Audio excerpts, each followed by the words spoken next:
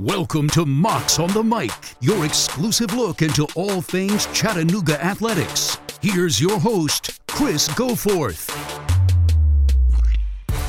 Back for another week on Mocs on the Mic, and we've got two great guests. Chattanooga recently had their Hall of Fame induction ceremonies just a few weeks ago. We always like to shine the spotlight on some of those past athletes that made such a huge impact here at UTC, and we've got two of them on tap for today. Rosalinda Barron was a standout tennis player at Chattanooga and has gone on and had a really wonderful career after college. We'll talk with her and learn exactly what all she has been up to since her time here at Chattanooga.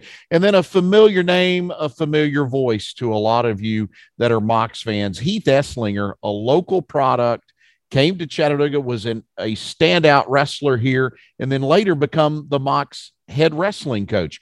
He is going to be with us today as well. We're going to start it off, though. Rosalinda Barron, we'll talk with her about her fantastic tennis career at UTC, and that's how we start things here on Mocs on the Mic. When did you first pick up a tennis racket? Oh, gosh, I was probably 10.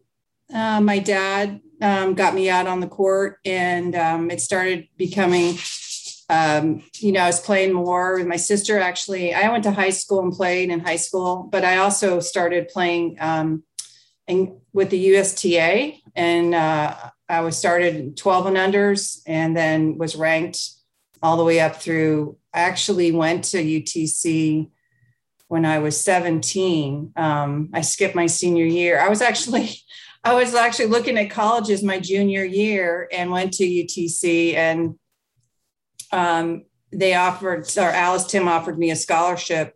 And I said, I'm not even a senior. I haven't even graduated yet. She said, well, I can only offer it to you next year. I'm like, oh, okay. And I was tracking, I'm of the Chrissy Everett era. So I was tracking I wanted to be a pro tennis player if I could do it. And so my parents aren't wealthy. I had sponsors, but, I didn't have anybody helping me. So I thought I've got to go to a college that has a really good tennis background. And both Alice and Bill Tim, they both had, been on the tour. They had a good record. And so I had to really think about it. And interesting enough, I grew up in South Florida. And Deerfield Beach High, that year, the education department said you only had to have 3 English credits. And I was on an honor student and everything. So I said, well, why not? The scholarship is full scholarship. So I decided to go early and take the scholarship and, work with Alice. And I have to tell you, she did whatever she could with whatever budget she had. We went in dorms so we could play. We were Division II at the time. We played all Division I schools until state and nationals. And then I have to say, the biggest thrill for me was when we drove and we played UT Knoxville, and they flew in. We drove in a station wagon. And we literally walked out with the trophy by 1 point, literally the third set, 5-4 in the tiebreaker. And we walked out with the trophy. So I'll never, ever forget that. Even nationals is a little bit blurry, but to beat UT, Kate was like the thrill of our lives. It was definitely a very close match. It could have gone either way. And, I had a great experience. In fact, I saw all the colleges that I hadn't known about, UNC, all of these, Clemson, and we actually had a spring and a fall tour. So she stacked it so we could be competing at that level for a very long time. And so I really, really appreciated that. And we had a very, I played 6 and then 3 doubles. But our team was very close. There might have been the top 2, but then, after that, we were all really tight as far as either one of us on a good given day, we could probably beat each other. But so it was really fun. I went to play tennis. I majored in broadcasting, but so it was fun. It was a good time. I was telling Tate, I go, this was a long time ago. This is like, I graduated in 81. So, yeah. What was the transition like coming in at 17 years old? I'm assuming maybe you'd been away from your parents before, but you'd probably never been away from them this far for this long at 17. What was that like? It was definitely a learning curve. It was difficult. I was like, wow, this is the real world. You're out there. Yeah, it was different. It was very different. I have, a strong faith. So I got connected to, a group of people that, that were strong. I had just become a believer at 16. And so I was new, in that. And so I was trying to ground myself. Sue and I used to walk to I don't know if the church is still up the street on Vine Street, but there was a Presbyterian church. And so I tried to connect in that way, but it still was hard. It was a big adjustment for me. I look back on it now and I think maybe I should have waited a year. But at the end of the day, I always believe that God has a plan, a purpose for your life. So, for me, that was, it seemed to fit into, and my parents were okay with it. So I went. The relationship that you had with your doubles partner in Dana Yeah. Laporte, a little bit about how you guys kind of complemented each other on the court. I'm a big serve and volleyer. Even though I said Christy Everett, I would never stay back. So she had a great serve. I had a good serve, but we both were in tandem. We both were in sync.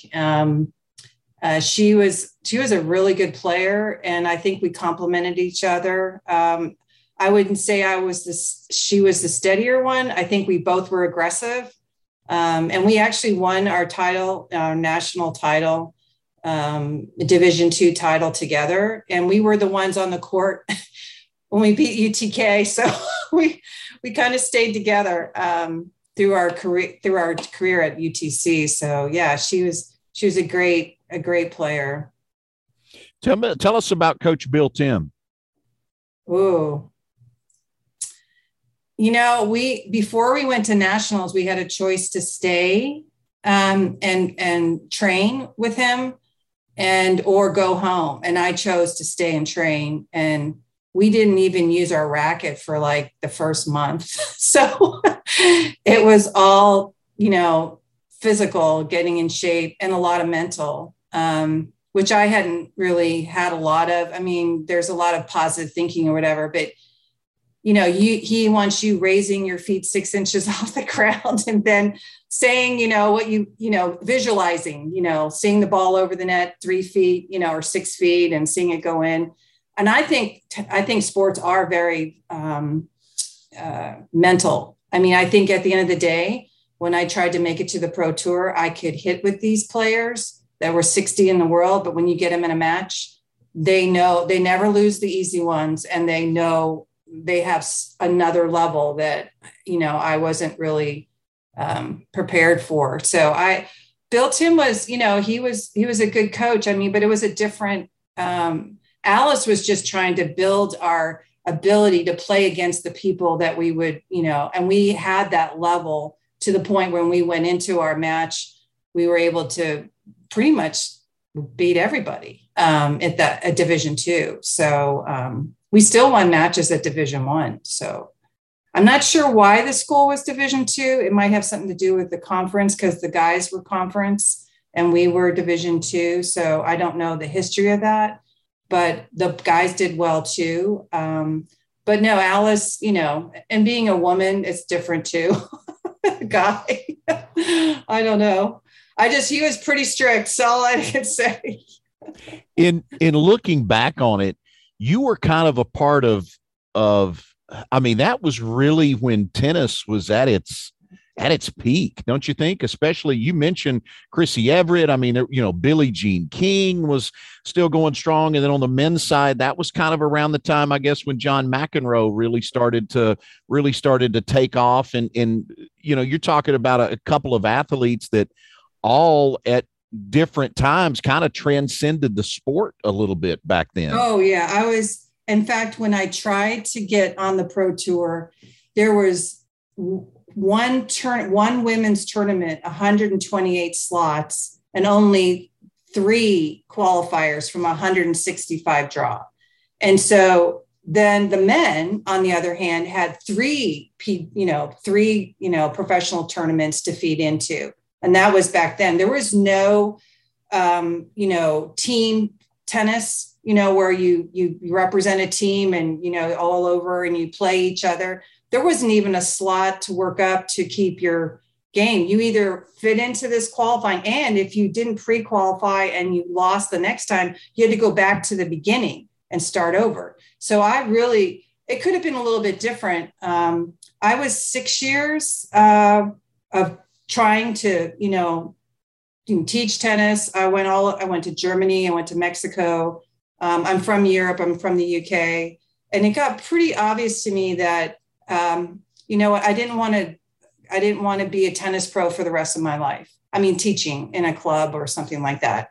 And so I went to graduate school at that point. My other coworkers or my colleagues, are all kind of stayed in the sport in some way. I mean, Sue is kind of like, she's on a platform. I put her on a platform. She's quite amazing what she's done for tennis in Tennessee. But yeah, I just realized it wasn't, that era. I really appreciate the people that have pioneered it and gone before us to be able to make it so that more people can make a living out of it if they want to. I don't know. What's your opinion of where that is, like for team tennis, professionally? Have you seen I don't follow tennis. I'm actually a golfer now. So I was gonna ask if you still played any. No, I tore my meniscus and that was it. And I went and I switched over to golf. And I really enjoy it. It just is an easier sport physically for me. And I'm a regional development manager for Mercy Ships. And I've been doing this 15 years, not with that organization, but other organizations. And, it's nice to be able to get someone out of their office and play golf. And I thought, I need to learn this. And so I took lessons, because I always take lessons, whether it's skiing or whatever. It is the hardest sport to convert from tennis to golf. But I persevered. In 3 years, I could hold my own. I just wanted to be able to keep the ball in the fairway, not be military golf, like right and left. Hey, that's an accomplishment. If you can do that, that's better than most. How about that? If you can get it to that point. So, but yeah, you're right though. That tennis swing can kind of mess up your golf swing a little bit, doesn't it?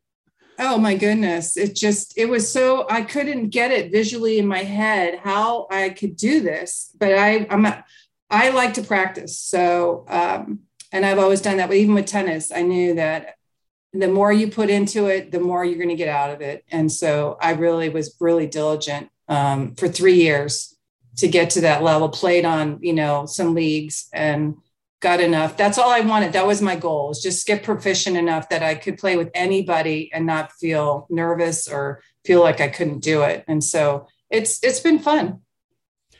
How did you find out you were going in the UTC Hall of Fame? Sue was in England and she kind of texted me about, did you hear from Jay Blackman? And I said, wow, no. I said, so Sue was the one who kind of planted the seed and let me know about it. I didn't know much about it. I was really asking Jay a lot of questions, or no, I think it was your athletic director. He had called me and then, told me that I had gotten it, but Sue had sort of, texted me when she was over in England, and I was like, okay. And so, and maybe it didn't happen it's kind of fuzzy. I don't know if Sue told me first or if the athletic director told me, but anyways, he called and left a message and I was like, oh, wow. So I wanted to call him right back and say, okay, what does this mean? And, it's such an honor. I'm like, could you explain how this happened? And then he told me about the committee, and then I found out Sue was on the committee. I'm like, okay. My sweet friend, who we've been friends, off and on, we've talked, but, for me, friends are friends for life. And she was one of them.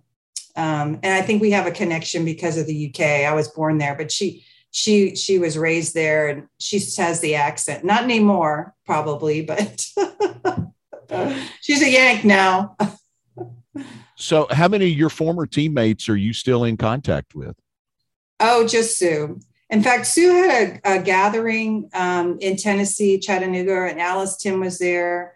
And those that could make it, Julie Dunn and Elizabeth Sharp. And so there was a gathering, and it probably was maybe 8 years ago or so. So that was nice to see where everybody was and to reconnect with everybody. But Sue's probably the only one that I've, stayed in touch with, and she stays in touch with me. So what does it mean?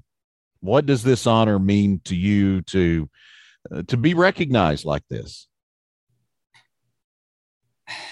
It's hard to put into words because, I did work really hard when I was a tennis player, all the way up from juniors, all the way up as far as anything I do. I try to do my best. And so to have recognition and to be appreciated, it puts a spotlight on actually an accomplishment that I didn't see it that way. I just saw it as hard work. And, and I was actually able to walk away with 2 national titles, which is, more than a lot of people could say. Actually was on a full scholarship. That in itself, I didn't realize how the value of that. I didn't have a debt from school. And, I helped support my nephews and my nieces going through any kind of education because it's so expensive. And I'm like, wow, I walked out of UTC with no school debt. And I didn't really appreciate that until later on in life, but it's a great honor.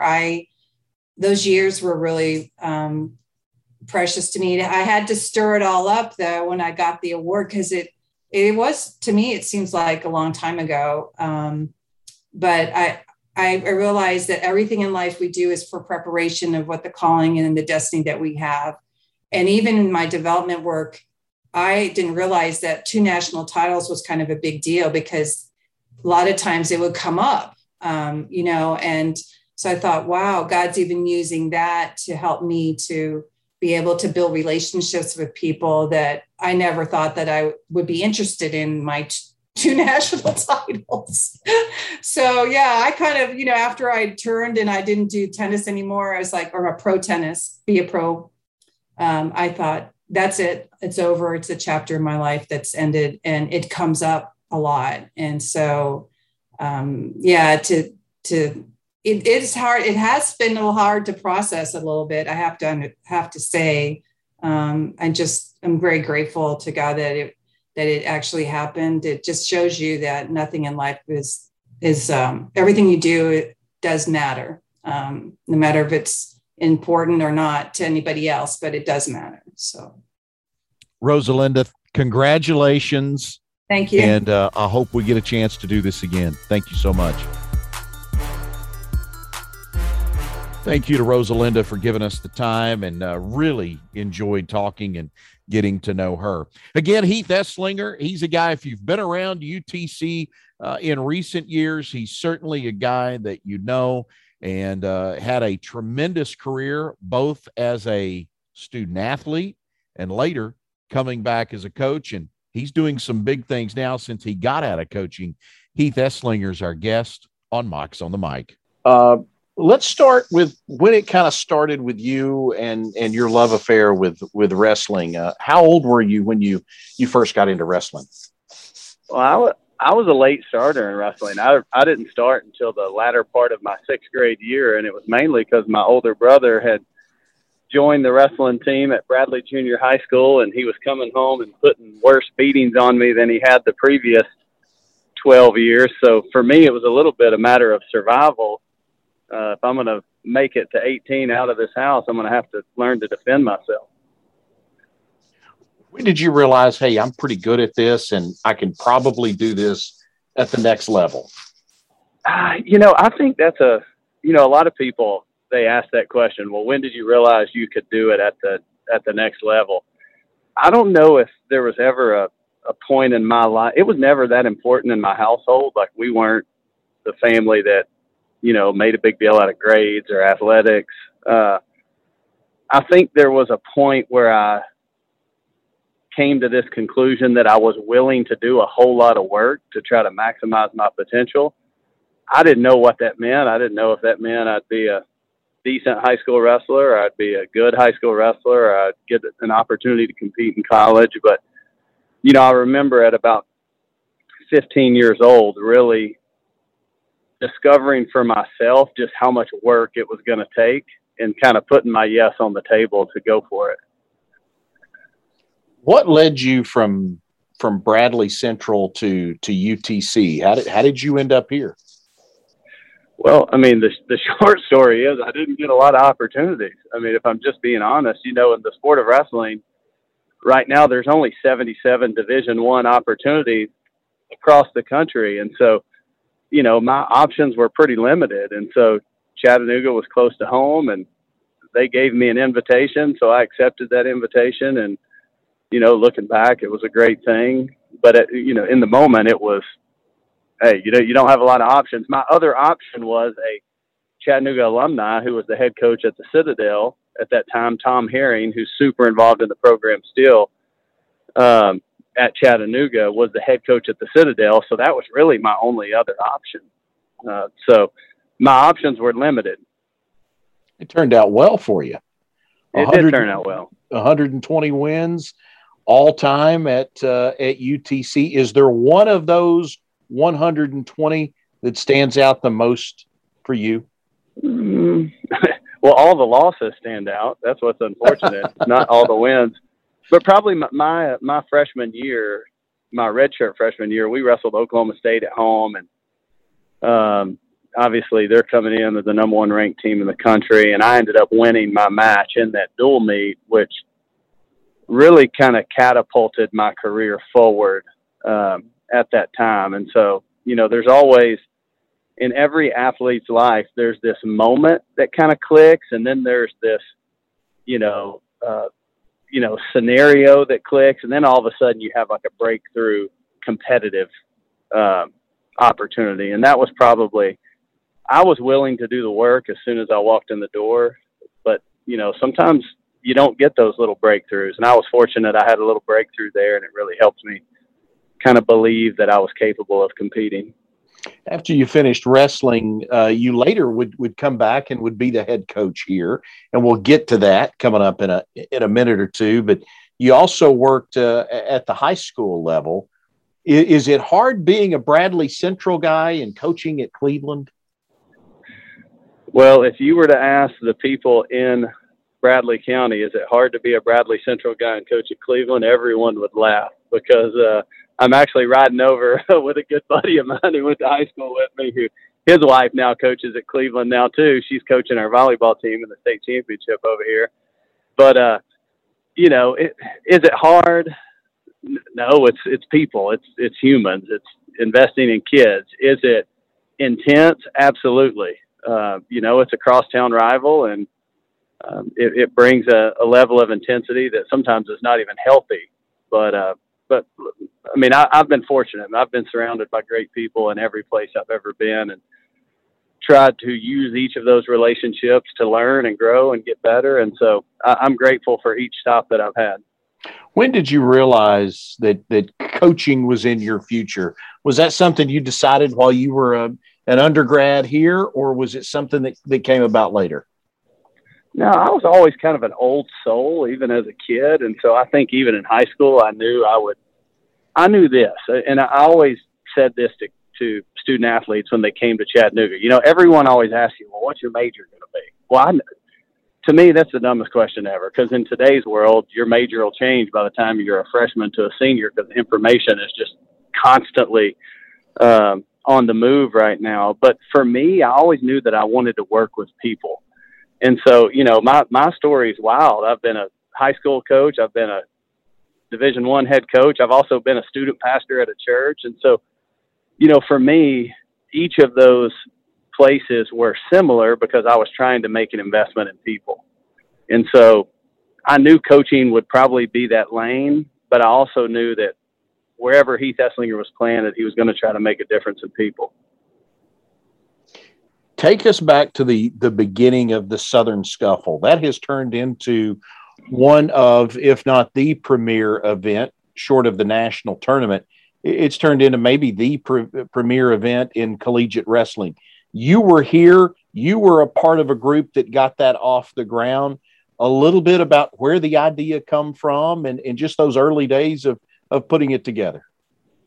Well, really, the idea, the person who deserves the most credit for that event is Tom Shiflett, who was the head coach at the University of North Carolina, Greensboro. He really had this idea to start the Southern Scuffle. Well, you know, he left coaching and UNCG ended up dropping their wrestling program. And when they dropped their wrestling program, Jay Blackman and myself went to Rick Hart. You know, I was probably the only guy dumb enough to go for it, but you know, I started calling other college coaches and saying, hey, if I bring this thing to Chattanooga, will you commit to coming? Rob Cole at Cornell, Brian Smith in Missouri, John Smith at Oklahoma State. And I really got a group of people together to say, if this happens, we will commit to it. And to be honest, Rick Hart was a little nervous at the time because it's a huge undertaking. But I knew that Chattanooga was a city, and I knew that we had a wrestling community that would knock it out of the park, and they've done exactly that. It has very little to do with me. I was the guy dumb enough to go for it, but if anyone deserves credit, it's probably Jay Blackman and a guy named Bud Hannibal, who's an alumni of UTC. They are probably the brains behind making that thing really happen year in and year out. What do you think about when you see it today and kind of what it's turned into? Well, you know, when I first started thinking about the Southern Scuffle, obviously in coaching, there's a lot of measurements in coaching. A lot of them are really shallow and wrong and pretty fleeting. But, you know, one of the things I always said is I wanted to do things that would outlive my tenure. And I think the Southern Scuffle is one of those things that, again, it's not me. Jay Blackman, Bud Hannibal, Rick Hart rolling the dice on it. So, you know, Matt Pope when he was here. I mean, there's a lot of people. Mike Royster and Kyle Askew and the crew that gets the arena ready. There's so many people that go in to making that happen.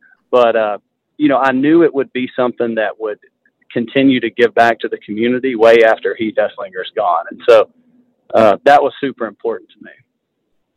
You mentioned some of the wrestling alums. I have always thought that was the, I guess it's probably not the biggest group, but certainly I think it's the most loyal. I think it's the most active group of alumni that we have on this campus.